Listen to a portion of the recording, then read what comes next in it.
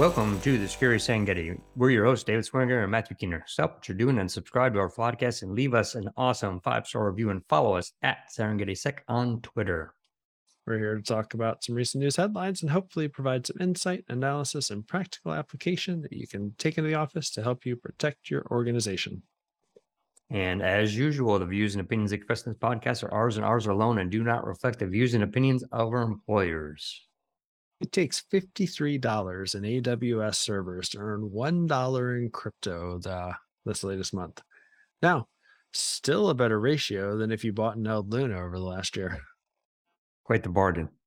Quite the bargain. All right. So, our first article today, we are talking about Exchange servers abused for spam through malicious OAuth applications. Coming to us from Malwarebytes. There's a new security blog. Oh, this is an article about a blog from Microsoft, and now we're summarizing it for you.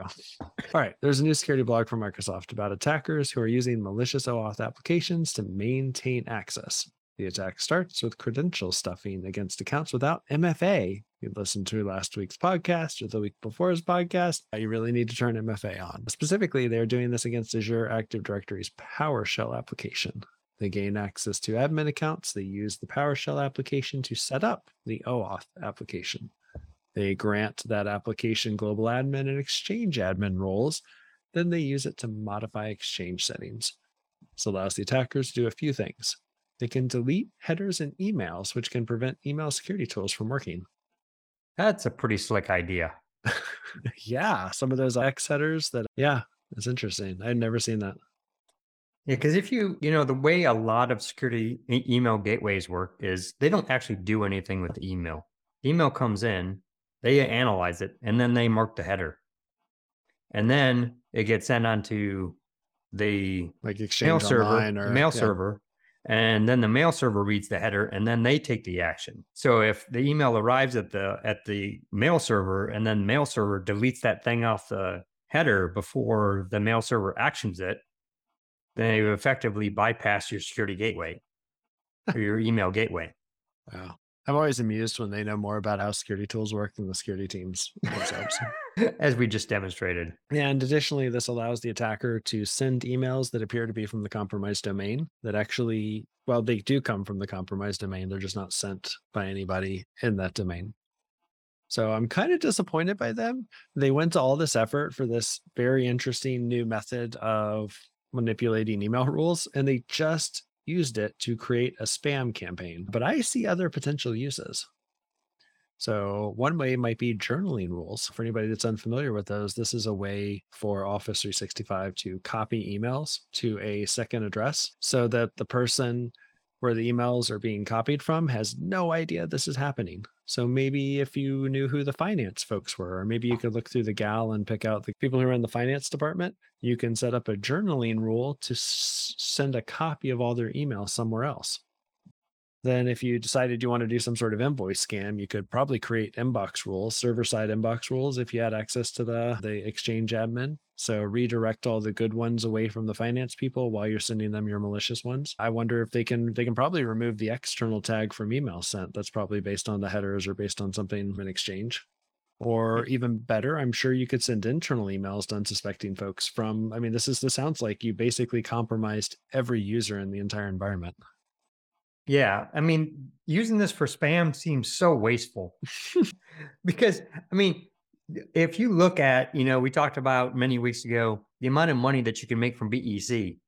Yeah. So you do this with the proper company and you could use this to make a decent amount of cash through BEC and have it really make it pretty difficult for them to be able to track it back down. And if you get into the right organization, you might be able to sell a spear phishing campaign to other criminals to say that, hey, I have high level access to this domain.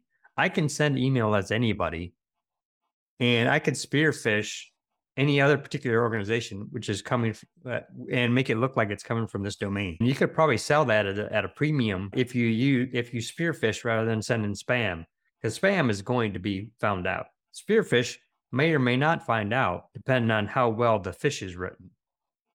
And even thinking about what you're saying here. So if you were doing a business email compromise with this, and if you had the Exchange admin role, You could even like, because normally when someone does a BEC, they compromise one account. They set up email forwarding rules and, email inbox rules to shuffle off emails for that one account. But you could pretend to be like 8 accounts. You could like send the invoice to, hey, we changed this, and then send an email pretending to be the CEO saying, hey, I just talked to so and so at the company. They said they changed the email or they changed the invoice numbers. Like you could, and then you could act like then set it up so that if they emailed the CEO back saying, hold on, we need to follow our procedure. Well, now you can be the CEO too. Be like, oh, yep, Hmm. everything's great. I'm in a meeting right now. I left my work phone at my office, but you can call me at this number. And then combine that with the fake voice stuff we were talking about. Yeah. I know. I wonder if you could rewrite the body of messages with this. Oh my God. Oh, have it forward you. Like whenever somebody sends an email to them, it forwards to you and you have the chance to edit it and then send it on and it looks like it came from them. Something like that. So this was the plot of a book I read about 6 months ago. When I was actually thinking about suggesting it for one of our security book reviews. It's called Avogadro Corp, and it's pretty obviously Google Corp, but they create an AI. And the purpose of the AI is to rewrite messages based on the recipient. The AI looks at all the emails the recipient ever got, and it looks how they responded to them, and it figures out like how best do they respond, what kind of persuasion do they best respond to, and it will rewrite your emails to them, modifying it so maybe they prefer a brief, like they want to hear bottom line up front, and then other ones it's they want to hear how's your kids doing, they want to do some chit chat before, and would like rewrite it so it would be most effective. But this is the opposite, this is rewriting it so it would be the most malicious And effective. and effective. Of course you'd have to Double be your fun. watching it, but yeah. I don't know. This could get really nasty. And this is important because OAuth applications are not what most SOC folks are watching right now. Can you imagine not knowing that this even exists, but knowing that someone's compromised? Such and such is like, I never sent that email. And the finance people are like, what are you talking about? You told me that you sent this. And then you guys are looking over the email infrastructure, trying to figure out what happened. And you have no idea that they're in there. They could monitor the incident response.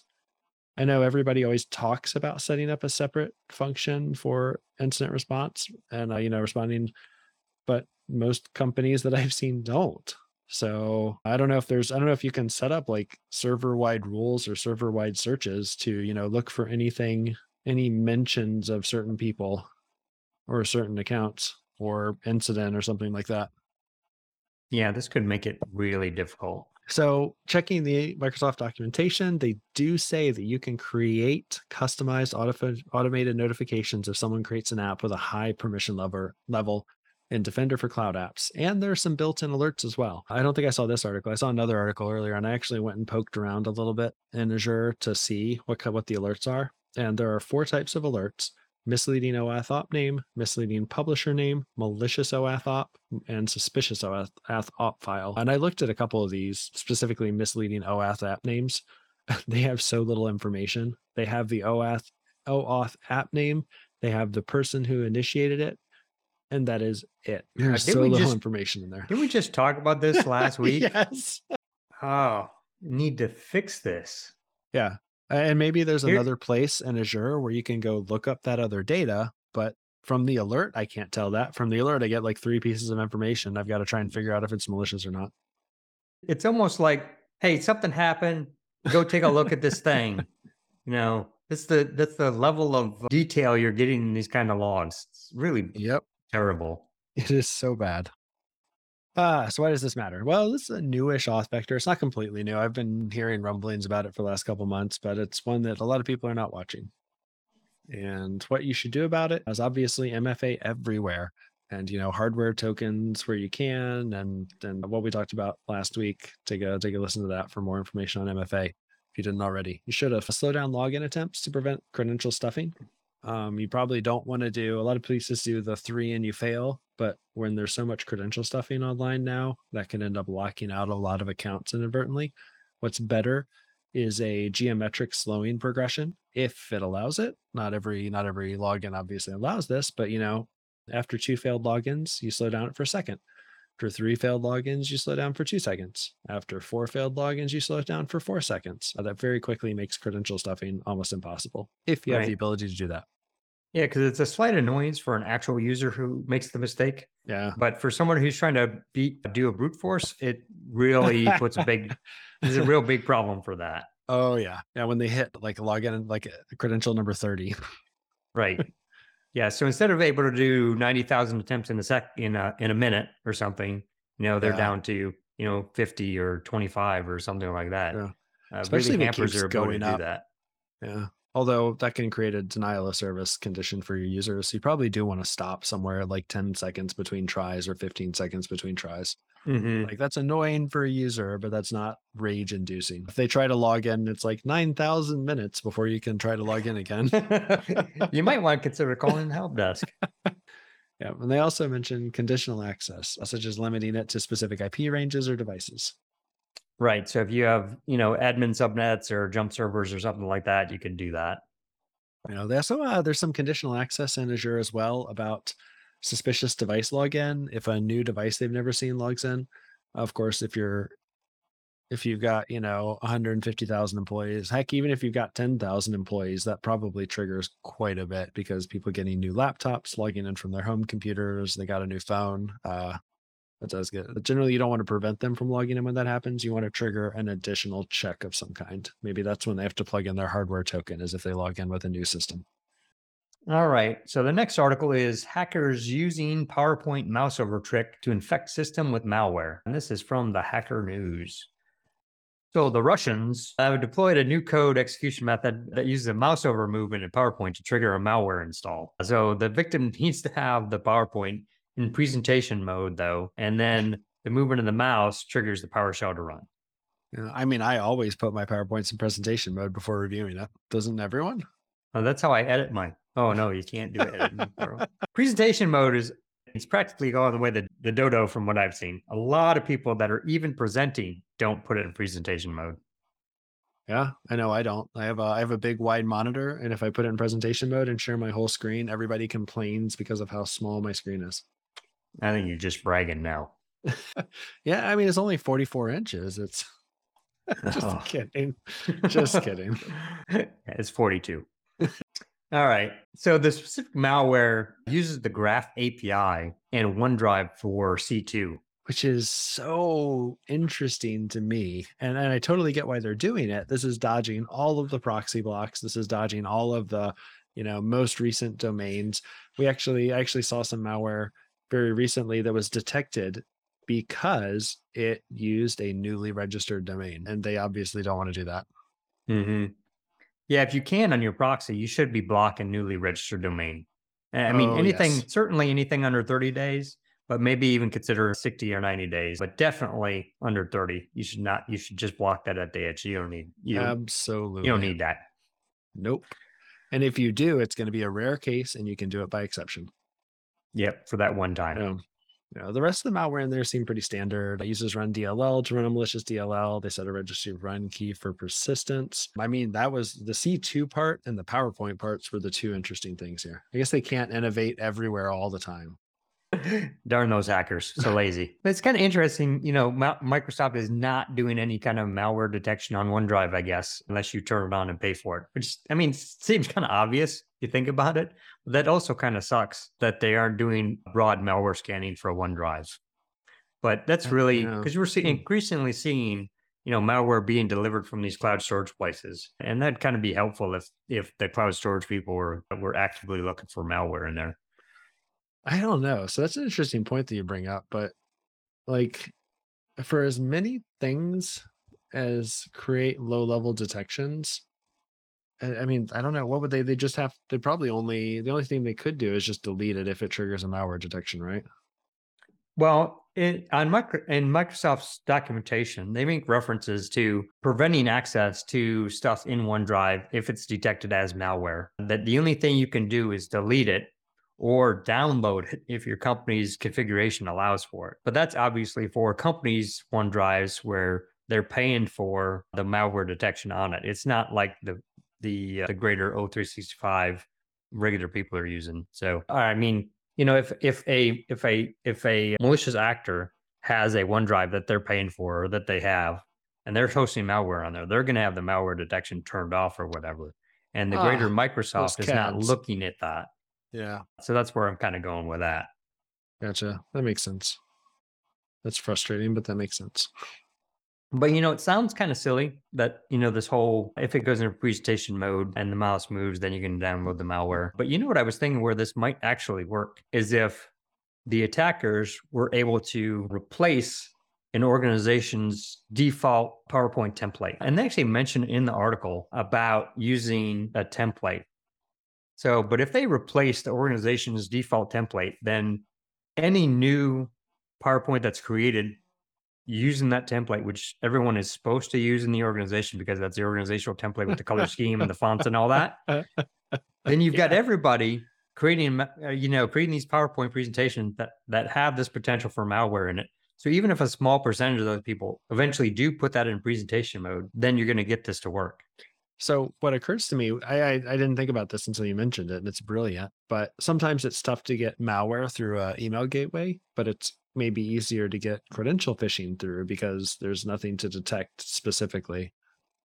So you can phish somebody and then get on their SharePoint and then just do a search in SharePoint for templates and then go into every one you find and change it. And they may not detect you in there if you don't do anything. If you don't send any invoice phishing or anything, you don't do any business email compromise, you don't do any scam, they may never know you were there. And then all of a sudden, malware infections start popping up all over the enterprise. Right. Hey, that's wicked. That is really wicked. Yeah. And the idea that they would track that down to the template, that would probably be pretty hard. They'd be playing whack-a-mole for months. Yep. And finding a template's not hard because they have a different extension. So you don't even have to look for a keyword or anything. You just look for that different file extension for the template. That's incredibly wicked. And I'm very proud of you, David. That is Thank you. And if you'd like to donate, my Bitcoin addresses. But all our right. best recommendation is don't use presentation mode and don't use your mouse. Yep. It's completely unnecessary. All right. For our next article, final article for today, crypto miners hijack $53 worth of system resources to earn just $1. This is from Bleeping Computer. I'm actually kind of disappointed. We had a bunch of register articles last week and we didn't have any this week. This one sounds like it should be almost there. Anyways, there's some researchers who did a study and they estimated that criminals hijacking cloud infrastructure costs companies $53 for every $1 worth of cryptocurrency they mine. Generally speaking, this research was limited to criminals who spun up modified OS images containing XMRig and mining Monero. They did this analysis. They looked at 10 wallet IDs they could confirm belonged to attackers, and then they matched how much it cost the victims to how much was transferred to those wallets from the miner on the machine. So there were 10 wallets. I've got a couple examples here. Wallet number 1 received $26 and it cost the victims $1,430. Wallet number 3 earned $2,900 and cost victims $153,000. Holy cow. All 10 wallets together held $8,000 in XMR and cost the victims $429,000 or about $11,000 per XMR, which was worth about $150 at recording time. So, that is crazy. I guess that's why nobody's doing proof of work anymore. Anyway, so this is a crime where it's actually easy to determine the damage as opposed to some of the other more nebulous ones where you're estimating based on, how many hours it took for somebody to respond and damage to business reputation and stuff like this. So just you can print out your bill. you print out your AWS bill and you're like, bam, here we go. I wonder if cyber insurance would cover this. I don't know. But I can imagine if this gets much bigger, if this has been happening for a long time where people have been stealing resources for this, but it's never really blown up where like on the level of ransomware or anything like that. But I can imagine that if cyber insurance did cover this and it got big, where they'd start cutting this stuff out of their regular insurance policies as well. When you're talking about, did they have a time frame for that 153,000? I can't remember if I read that in the article, but those bills can run up really fast, really high. So I can imagine cyber insurance companies or insurance companies that have cyber insurance policies marking this as, this is different or this is an exception that we don't cover this unless you specifically pay extra for it or something like that. Yeah. I actually did some of the math later on how long it took. They did mention they did mention that the average cost of the EC2 instances in the attacks analyzed was also $11,000, which is kind of weird. And the largest EC2, I spun up the AWS calculator, and the largest EC2 instance available in the calculator was $67.29 per hour. So if the median cost was 11,000, that's 163 hours or just over a week for the average company to detect it. So if you can't detect it within a week, they can cost you 11,000 per machine. Now, of course, they don't have to spin up just one machine. They could spin up 10. They could spin up 100. It really depends on how your environment is set up. Reading the notes, because you ran out that $67 to 3 decimal places, I thought it was 67,000. Oh, I was like, holy cow. I was just copying that from the Amazon website. Yeah, I was thinking, holy cow, you can get an instance at $67,000 an hour? Yeah, ridiculous. But this is so I mentioned before, it's tough to monetize impact, but here's one where it could be easy. You can figure out how much it would cost if an attacker got into your cloud infrastructure and spun up the max number of machines. You just need a couple of variables. Number one, how many machines could they spin up? Number two, how long would it take for you to detect it? And then number three, how much is it worth to protect against that? And if you wanted to, what you might do is you might ask one of your administrators to go in and spin up a machine, maybe like a super cheap one of the, 4 cents an hour machines, and then sit back and wait until somebody notices and shuts it down. I think that would be really interesting. Of course, spinning up one machine is a little different than spinning up, 20 or 30 11K ones, but I think that would, or maybe, I mean, you can even try with 10 cheap ones just to see if someone notices it. Like, are people checking the dashboards daily? Do you have alerts set up? And I'll get into more of that later. Right. I realized I'm getting into the what can you do? What should you do about it? I'm getting into that stuff. Which we'll get to in a second.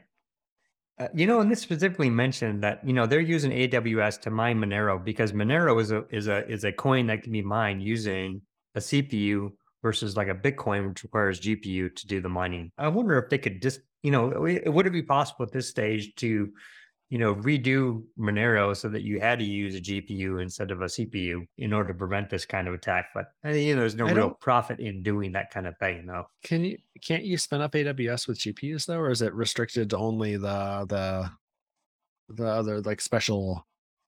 Because I thought you could. I thought you could spin up for Bitcoin mining in AWS. That sounds familiar, but I am not certain about that. There's like a service I saw. You can't use the free tier. I guess it's because you have to have an attached GPU. But again, like if you're using somebody else's money, you don't care. You don't care. You're just like, yeah, put the GPU on there. Maybe. Here we go. Folks have it correct. Bitcoin mining on the cloud without an ASIC miner does not yield any profit. Well, if you're using somebody else's resources, who cares? So I'm actually kind of surprised they did Monero here versus Bitcoin, although I guess they're probably looking for the privacy. Mm-hmm. Yeah, because they don't care if the cost of the resources outstrip the amount of money that comes out.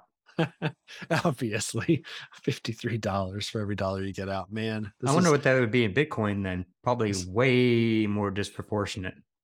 I don't know. Is Monero so hard to mine right now? I mean, because what I'm saying is the cost of running the GPU. I mean, for Bitcoin. So if you were to do the same type of exercise for Bitcoin and you're spinning up GPUs to do this, it's probably going to be more like $500 a dollar or something like that's what I'm saying. Because it's harder to get Bitcoin because, how many Bitcoin are in existence right now? They only go up to 21 million and every year they half. So it's difficult to get mine Bitcoin as it is. And if you're using, triple or quadruple the amount of resources in order to get that data out, in addition to paying more for a GPU, I'm saying that would be even more lopsided to mine Bitcoin. So I guess this is because of the cost of the AWS, but right now Monero mining is not profitable. It costs about 10%. It's worth about 10% less than the cost of the electricity. So I guess AWS is charging you way more than just the electricity cost for this. If it's 53 times but that's actually kind of crazy how much they're charging then. Yeah, and it depends on the jurisdiction, of course, because the cost of electricity is not uniform. Mm-hmm. Yeah, it's just interesting. It's interesting that because I was just wondering if it was unprofitable to mine Monero at all. And it is unprofitable, but it's barely unprofitable Hmm. versus this, which is wildly unprofitable. Right. Huh. I don't know. All right. So what should you do about it? If you're concerned about this, it's probably worth a threat modeling exercise. Like I said, have someone spin up a cheap instance or 10, see if you can figure out when anybody notices.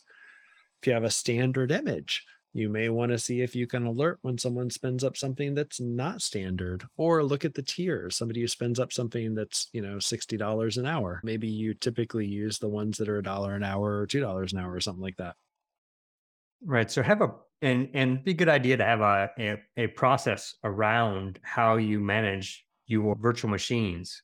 You only spin them up at certain times if it's not an automated spin up, or have a process that you can then take that process and see what deviations from that process are.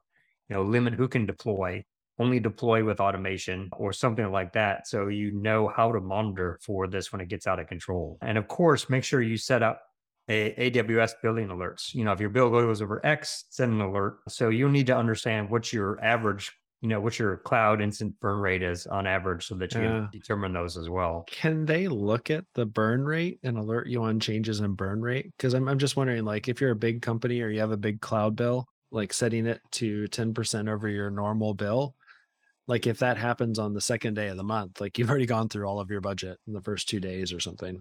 But maybe if they could do a change in inflection in the burn rate, like you're burn you're spending up this many and running this many systems, and you're billing at an average of maybe $1,000 an hour, and then all of a sudden your billing changes to $3,000 an hour. I don't know if they can do I that. don't know either. The last time I worked with AWS, it was just a flat number. Yeah, That that's certainly what I makes saw. sense, because not only saying, because that works even better, because you can tell on the 5th of the month if you're Mhm. over your burn rate. Yeah, yeah. You just Uh, extend out how much has it been for the past 5 days times six, and where are we going to be? Right, rather than waiting till you hit that threshold where you're Mhm. at day 15, where you could have scaled back earlier, but now you're at 15 and you're Yeah. over budget, or so that makes a whole lot of sense that you want to do it that way. Whether AWS has the ability for you to do that or not, I have no idea. That's And I'm wondering if there isn't some way for a company to work out with AWS, if they get hit with this, if they could go to AWS with some evidence and say, hey, this happened to us. Can we get a discount or some kind of cut of the overall bill because we fell victim to this problem? Maybe we pay 50% or 75% or something. Because AWS, I'm sure, is like Goodfellas, fuck you, pay me. So they're perfectly happy whether this happens, because they don't care whether the resources are being used by legitimate customers or not, so long as someone's paying for them. yeah. Yeah, this makes me think of like of the utilities you go to if there's a leak or something. Right. I don't know. I don't sometimes they'll help you out and sometimes they won't. So Yeah. I would not hold my breath on being able to get away with something like that with AWS, but it would be worth an ask. Because I mean, if you just got hit with a bill for 153,000, if you want to say $20,000 on it, or you want to get something off that bill, I mean, the worst thing that Amazon could say is no, and then you're in the same boat you were before you called them. But you can at least ask them that. sounds fair. But that's it for the news articles this week. Thank you for listening to the Security Serengeti podcast. Follow us on Twitter @SerengetiSec and subscribe on your favorite podcast app.